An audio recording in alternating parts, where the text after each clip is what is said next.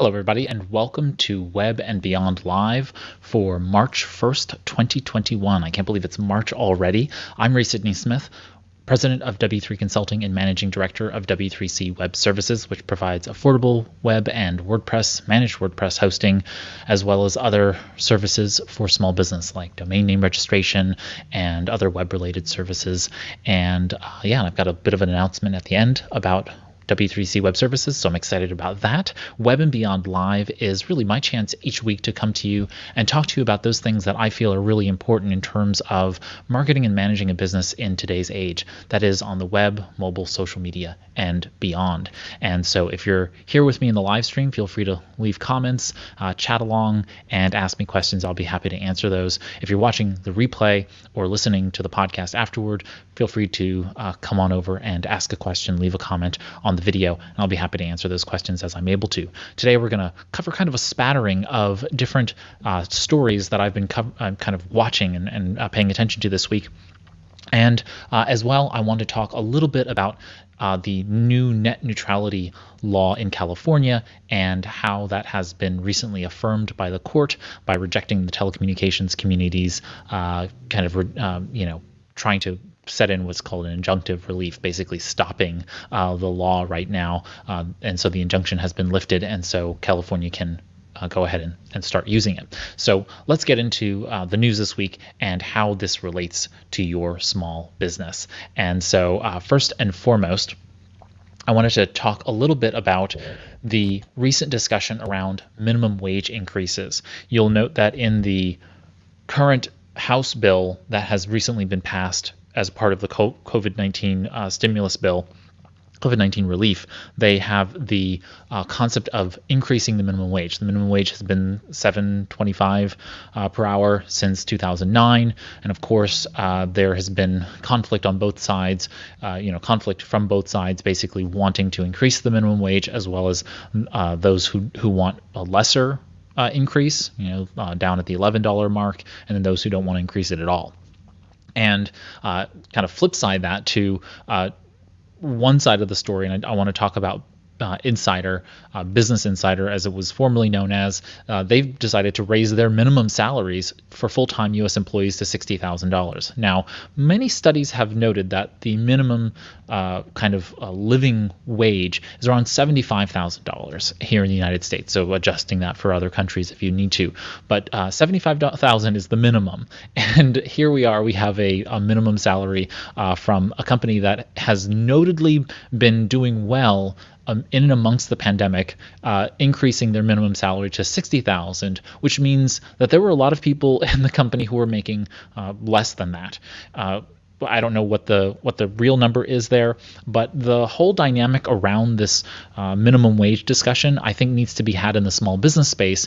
And for you as a business marketing and managing on the web and beyond today, you really need to be starting to think about how this is going to affect you. So while Insider raising their minimum wage to a paltry $60,000 is not necessarily going to affect you, this is, which is that Walmart, Amazon, Target, Best Buy, you name it, more and more companies are going to start increasing their minimum wages across the board. Walmart just recently decided that they would increase their minimum wage to somewhere between $13 and $19 adjusted for location. So that ends up being kind of an average of $15 per hour. Some places will be 13, some places will be 11. They're not really adjusting their actual minimum wage because there are going to be people who have $11 per hour in their stores.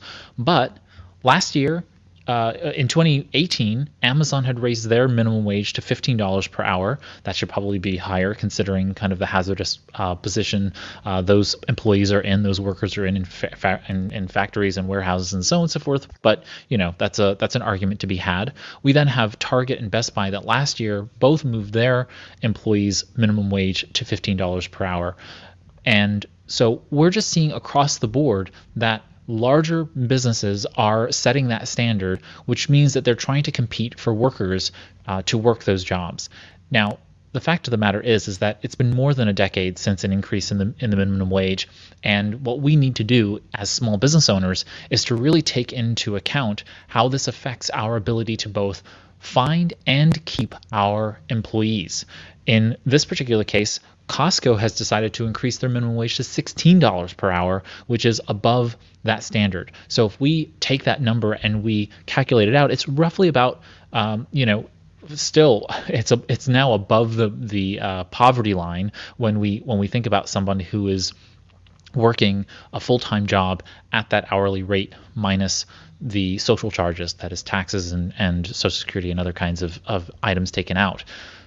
Of course, this is a numbers issue, right? And so we have to think about the fact that as business owners, we have to manage costs, but we also have to pay enough so that our employees are not lacking in productivity. They lack in productivity when they don't have proper health care, when they're not taking care of themselves, when they're being overworked, and when they're not capable of actually doing things in their life that would help them be more beneficial to the organization, to the business at hand.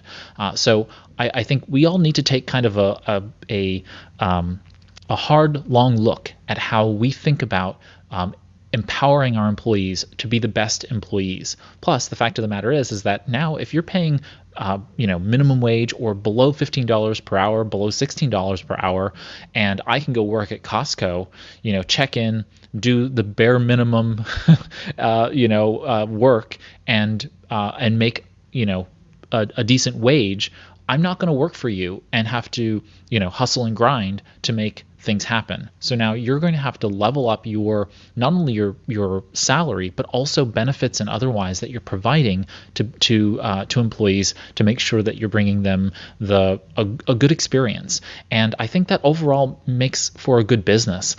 I think the funny part is that every time we've raised the minimum wage in the United States, there has been rallying cries, and this is not political. There have been rallying cries of how the world was going to end because of that. And you know what? The world didn't end, and economies increased, the stock market increased, things got better.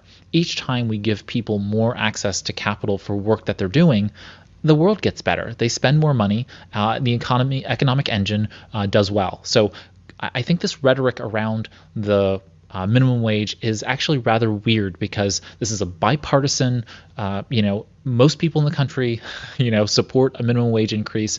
And I think, reasonable minds need to prevail here. And what small business owners need to do is to think about how you're going to put this to work for you, right? How are you going to make sure that by going out there and doing the right thing, which is paying a decent wage for decent hours work, a decent salary for decent, roles work, and figuring out how to properly pay people and what you expect from them for that.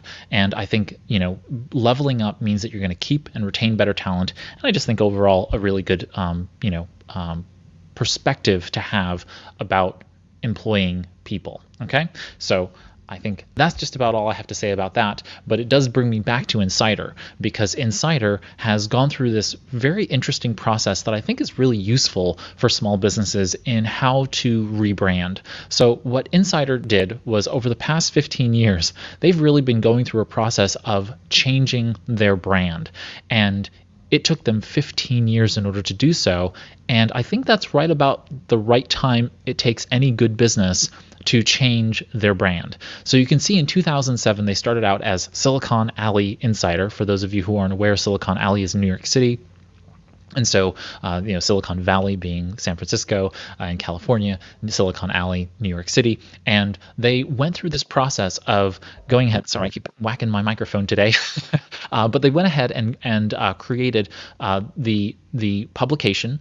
And over the course of time, they dropped the from Business Insider 2 years later. I'm sorry, they changed their name to the Business Insider, their business-focused publication. And they went ahead and changed their name to the Business Insider. And then you can see 2 years later, they dropped the, because that made sense. And then they just did a little minor rebranding, changed the serif font to a sans serif font in Business Insider. And then now, 5 years later, from 2016 to 2021, they've now dropped the business part, clearly looking at an expansion of their services from just being business. So, they're always going to be a business publication, but they want to expand into more verticals, and this gives them the opportunity to do so. This is a textbook example of how a business starts in a specific area and then expands. This translates also in and relating to web presence. Most people come to me and they say, you know what? I'm a business owner who can actually provide services and ship to anywhere in the continental United States. I can ship to anywhere in the United States generally. I can ship to U.S. and Canada, U.S., Canada, and Mexico. I can ship globally. Why should I limit my web marketing, my digital marketing, to just just the United States or just to a local area? And the argument I always give is that you're going to have more value in your marketing when you market to a localized group of people who are on your home team, right? And that's what Silicon Alley Insider did. They said, you know what? We're a local publication. We're going to use the fact that we're New Yorkers and we're producing content in New York to get our hometown on our side. And once we've dominated in one place, once we've gotten traction in one place, then we'll expand beyond that to the broader market. It took them a good 2 years of really working through that before they decided to branch out and be the Business Insider, as opposed to just being New York-based business information, or at least a publication associated with being New York City-based. Then they were able to branch out from there. And the same thing applies for you. As you're marketing on the web and so on and so forth, you need to think about who's going to have your back first. That's probably going to be the location or the locale in which your business is headquartered. Start there. Start with your nearest metro area, grow and expand there. And by doing the web optimization, search engine optimization, content marketing, and otherwise in that geographic space, you're going to build a local community that will support you as you grow into greater and greater communities. So expand slowly and make the mistakes locally where you're going to have people who care about you enough to allow some of the smaller mistakes. And then as you get larger, you're capable of going on and beyond that. So this is a great example of how you slowly but surely grow your enterprise by virtue of taking over a small area and then slowly but surely expanding concentric circles or going from major metro to major metro and picking up more ground there. Okay, so start with your county, then go to your state, then go to your tri-state, then go beyond that. But don't try and expand too far beyond that immediately out the gate, because ultimately what's going to happen is you're going to falter. You're not going to have your local community to support you and have your back, because you're going to have broadened yourself too thin too quickly. Okay, so just a good lesson there. All right, next up, I wanted to switch gears over to Brandwatch. Brandwatch is really a powerhouse in the social listening space, and now they have been picked up by Cision, which is a much larger PR entity, and now the two of them have now combined, and they are going to be really a big behemoth of a company. And so we have these two big players, one in the consumer intelligence and social media space, and then Cision, which has been in the PR space, combining together. And I'm really curious how this will affect us in small business. Cision is actually a company that I've used quite often for releasing public released, doing what do you call them? Press releases, sorry. And so these press releases have been really, I've been using Cision as the PR web and the Cision brand for being able to put out those press releases. And they have been really useful for being able to get that initial traction around some of my clients' product launches.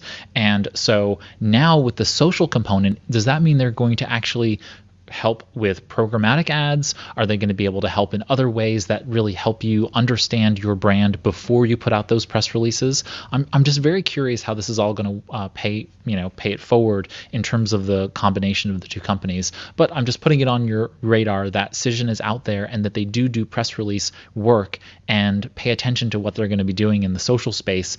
And are they going to be able to give more information to Cision customers by virtue of this acquisition? I'm very curious to see what's going to happen there, and only time will tell.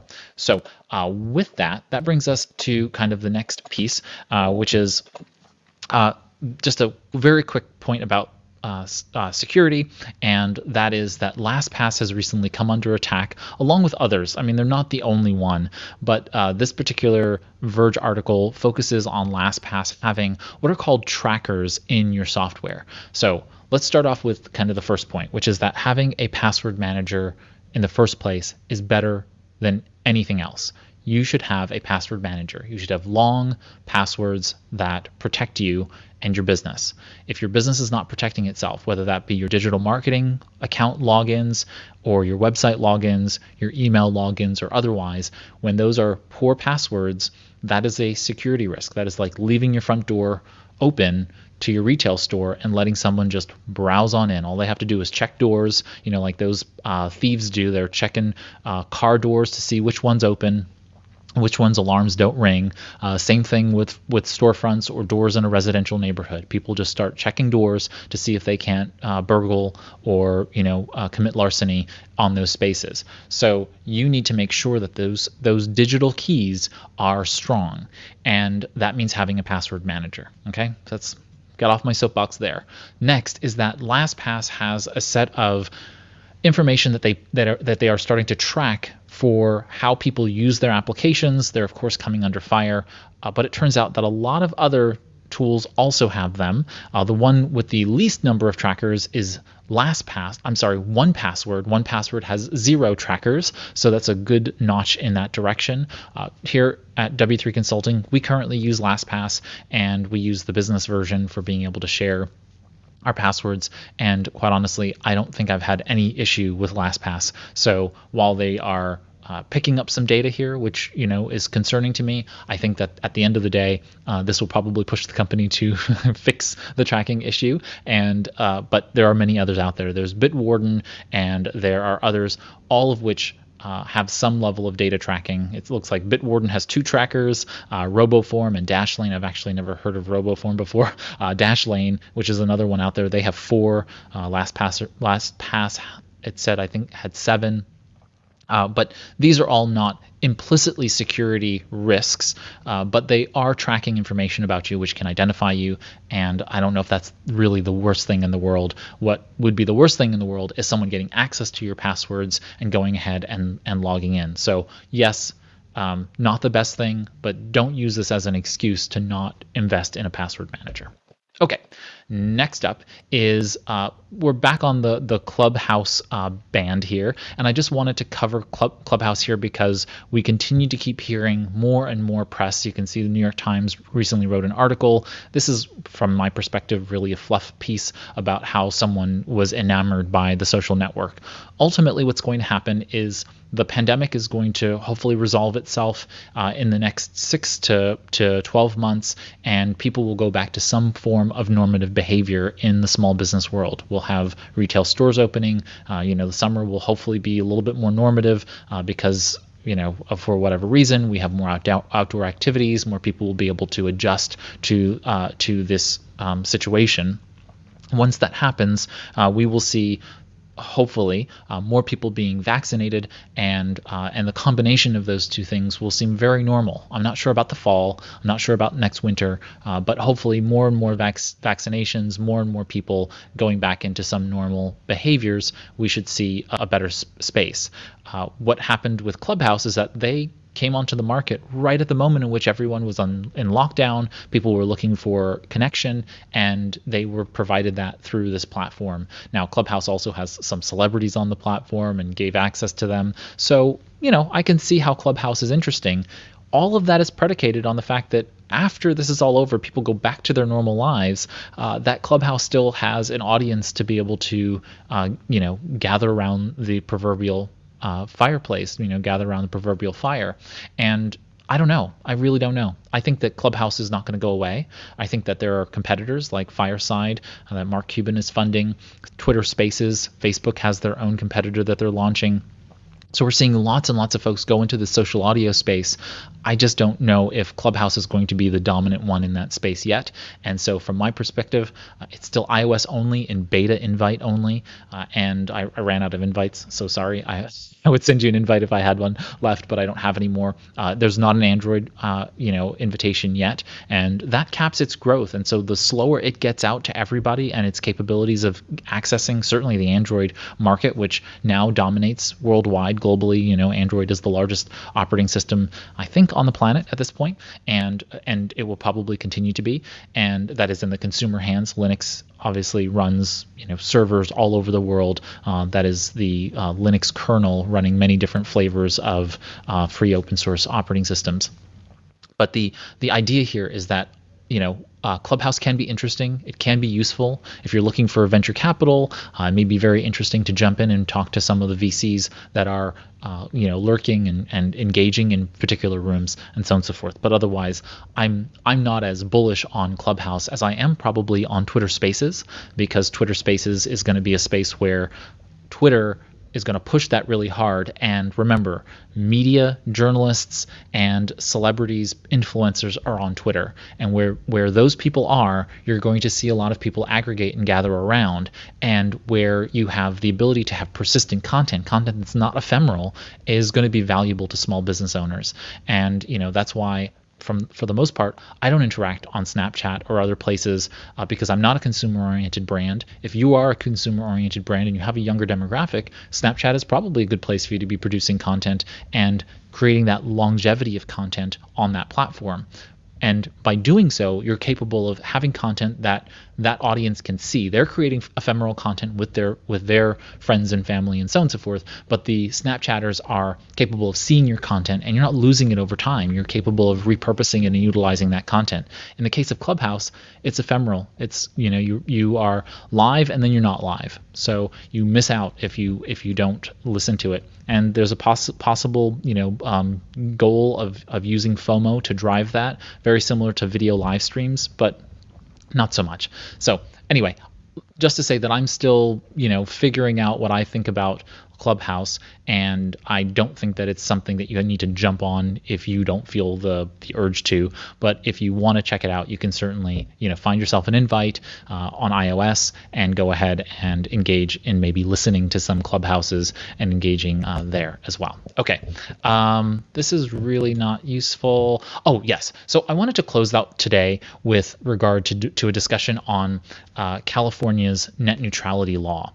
And so the net neutrality law was recently litigated, and it went up to the California Supreme Court, I believe. Was it at the Supreme Court level? Let's see. Let's see. I'm not sure whether it was the California Supreme Court, but either way, I'm almost presuming that it wasn't. I'm pretty sure that it wasn't, but I'm not sure. Either way, the judge in the particular case said, in essence, that California was allowed to implement its net neutrality law, and so this was litigated by various telecommunications industry lawyers, and in essence, they were basically saying they don't want to be restricted from limiting internet in some way, shape, or form. So ISPs, or internet service providers, are now capable or they're no longer capable of, in essence, prioritizing bandwidth. They're also not capable of favoring content in California, and they also can't data cap and basically fail service without telling you why that's happening. So there are some interesting pieces of the California net neutrality law here that I think will ultimately become standards across the states, and we need to be able to figure out what that really means. But that also means for small business owners, we also need to figure out really what is happening in our own internet connections, right? What's happening with our own ISPs. And so this is a time to just start asking those questions of your ISP. Are they throttling your data? If you start live streaming and you start seeing some loss of connectivity, that also happens with your mobile services. Are they slowing you down? Right now, a lot of mobile services, they say you have unlimited data, but that unlimited data is only to, say, 5 gigabytes per month, and then they slow you down to a really slow rate. You could potentially have different services that are at 4, 15 gigabytes, 10 gigabytes, whatever limits, and yeah, great, but the first 4 are at the highest speeds, the next 6 are at the lower speeds, and then the anything after that is really, really slow, right? This kind of, I think, wrong practice, right? Which is, if I have an unlimited data connection, I should be able to have unlimited data at that speed, and you should charge appropriately for me to be able to have that speed. And the internet is kind of different than any other utility. I wouldn't consider it really a utility in that sense. And we need to figure out what that really means. Internet for so many of us in business today equates to being able to be seen and being able to be found. And when we lack effective internet in our areas, that really affects our businesses. And so this doesn't end up being just an issue of, are we supposed to be online? Are we supposed to be offline? Yes, we need to be online, but when we now need to be online in a rich perspective, being able to go live like this here, if I didn't have good internet, I would drop out. I would not be able to be heard. I would have bad video, those kinds of things, and that ultimately hurts my business. And so I think that this California net neutrality law is going to start to spread like wildfire.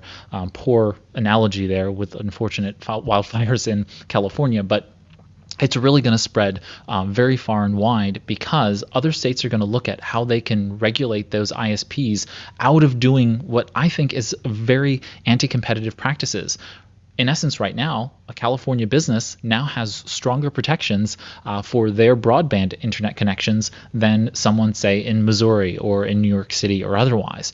And we really need to figure out how to make sure that small businesses have a fundamental access right to strong broadband internet connection, because that sets American businesses up for greater success. If you don't have access to the internet and you don't have access to be able to do things like live streaming, like having effective connections to the internet, you're handicapping your business, including the fact that as we move forward, you might decide that you want to be able to have people working remotely or in some hybrid perspective. If those people are not capable, those employees and workers, part-time or otherwise, contractors are not capable of doing effective work remotely because their internet and their broadband connections are shoddy, that's going to affect your business. So this is not just a stump point to argue over. This is really something that's going to impact a lot of businesses. And so I hope you pay attention. I hope you let your local representatives, local, state, and federal representatives know that you care about net neutrality and that you care about making sure that your business has strong internet connection, and that small businesses have a right to strong broadband and mobile strong broadband internet connections. And so that hopefully resonates with you. I hope that you call your representatives, let them know you care. And so that's just important to me. That brings us to near the end. And I just had one kind of minor note here for those of you who have been following us at W3C Web Services. We've been trying to expand the different types of services we provide. And so we kind of quietly rolled this out. But as of this past January, we are now capable of providing Microsoft 365 licenses to our customers. So if you are looking to start using Microsoft 365 in your business, or startups who are, we do have the ability to provision Microsoft 365 licenses. If you go to web.w3cinc.com, you'll be able to see under email, it's under the email section, but if you click under email, you'll see Google Workspace. We've been able to provide free trials to Google Workspace, and if you need a promo code, I think we still have some promo codes for folks. So if you want to get a discount on your Google Workspace, feel free to touch base with us. You use the little free trial, and at the time you set up the free trial, you have to set up the promo code at the time you set up the free trial. So don't start, otherwise you're going to lose out on the promo code. But they're in Google Workspace. We can give promo codes, and that will take you over to the Google Workspace site to start that. But on Microsoft 365, we're actually capable of provisioning those licenses within your own account on W3C Web Services. And so we did that in partnership with Microsoft. And so you can go ahead and find that on our site there. So we're very excited about that. And it's a whole new service line for us. And we're excited to be able to provide additional services to our clients. So that's kind of new and fun. And so we're looking forward to growing that service line. We've got some new Web and Beyond webinars that are scaling out soon. The first one is going to be announced hopefully very soon on our website, on our events page. And so you can find that at any time by just going to w3cinc.com/events, which is the URL on the screen. And of course, we have the Web and Beyond community. And so if you want to join us at any time, just go to www.webandbeyond.community, and you'll be able to go ahead and join and find us at webandbeyond.community. And so with that, that brings us to the end of our time together. Thank you so much for joining and spending this live stream with me for Web and Beyond Live. If you've enjoyed the video, feel free to click the thumbs up icon. That helps us make new small business friends, and so thank you for doing that. If you have a question, feel free to leave a comment. You can tweet or message us at W3Consulting, at W3Consulting on Twitter, and you can join us every Monday, typically around 11 a.m. Eastern, so you can go ahead and find us at 11 a.m. Eastern here on that. And we've gotten a new website, so webandbeyondlive.com just went live, and so now you can watch the live stream on that, but you can also watch any prior ones as well. If you want to interact, like leave, chat or leave comments, you do have to click the button, hop over to YouTube, and you'll be able to ask questions. And otherwise, if you're watching on Facebook Live or if you're watching on Twitter Live, you can continue to watch there as well. But those of you who want to watch directly on the page, and if you go to webandbeyondlive.com, you'll be able to find the current live stream embedded right there on the page going forward. What else? Oh, there was one other item, which is that for those of you who are interested, I am running a free masterclass around Evernote called Going Further with Evernote. So if you go to focusatwork.co, which is our subsidiary, focusatwork.co/Evernote Masterclass, and I'll put it up on screen for you. We do have one starting on March 15th. It'll be a 5-week masterclass. There'll be 5 sessions. They start at noon on Mondays, and so there'll be just, I think they're hour 15 minutes long, so an hour of talk time, about 15 minutes Q&A, but I'll be covering all kinds of interesting pieces about how to use Evernote and using it for personal productivity. So if you're interested in that, you can feel free to head over to focusatwork.co/Evernote Masterclass and sign up there. There's a free option. And then if you want video replays, our live office hours, which are basically a time to meet in a Zoom room with me and discuss, maybe implementing Evernote in different ways during that time frame. And then, of course, access to any templates that I've created or other pieces of those materials. Those will all be available in the premium course. And the premium course for Going Further with Evernote also includes our basics course, Getting Started with Evernote. So it includes the recordings from that prior masterclass as well. So focusatwork.co/Evernote Masterclass, and that starts on March 15th. And so with that, thanks so much for spending this Web and Beyond Live with me. I'm Ray Sidney Smith on behalf of W3 Consulting and W3C Web Services. Have a great week ahead, marketing your small business on the Web and Beyond. Bye.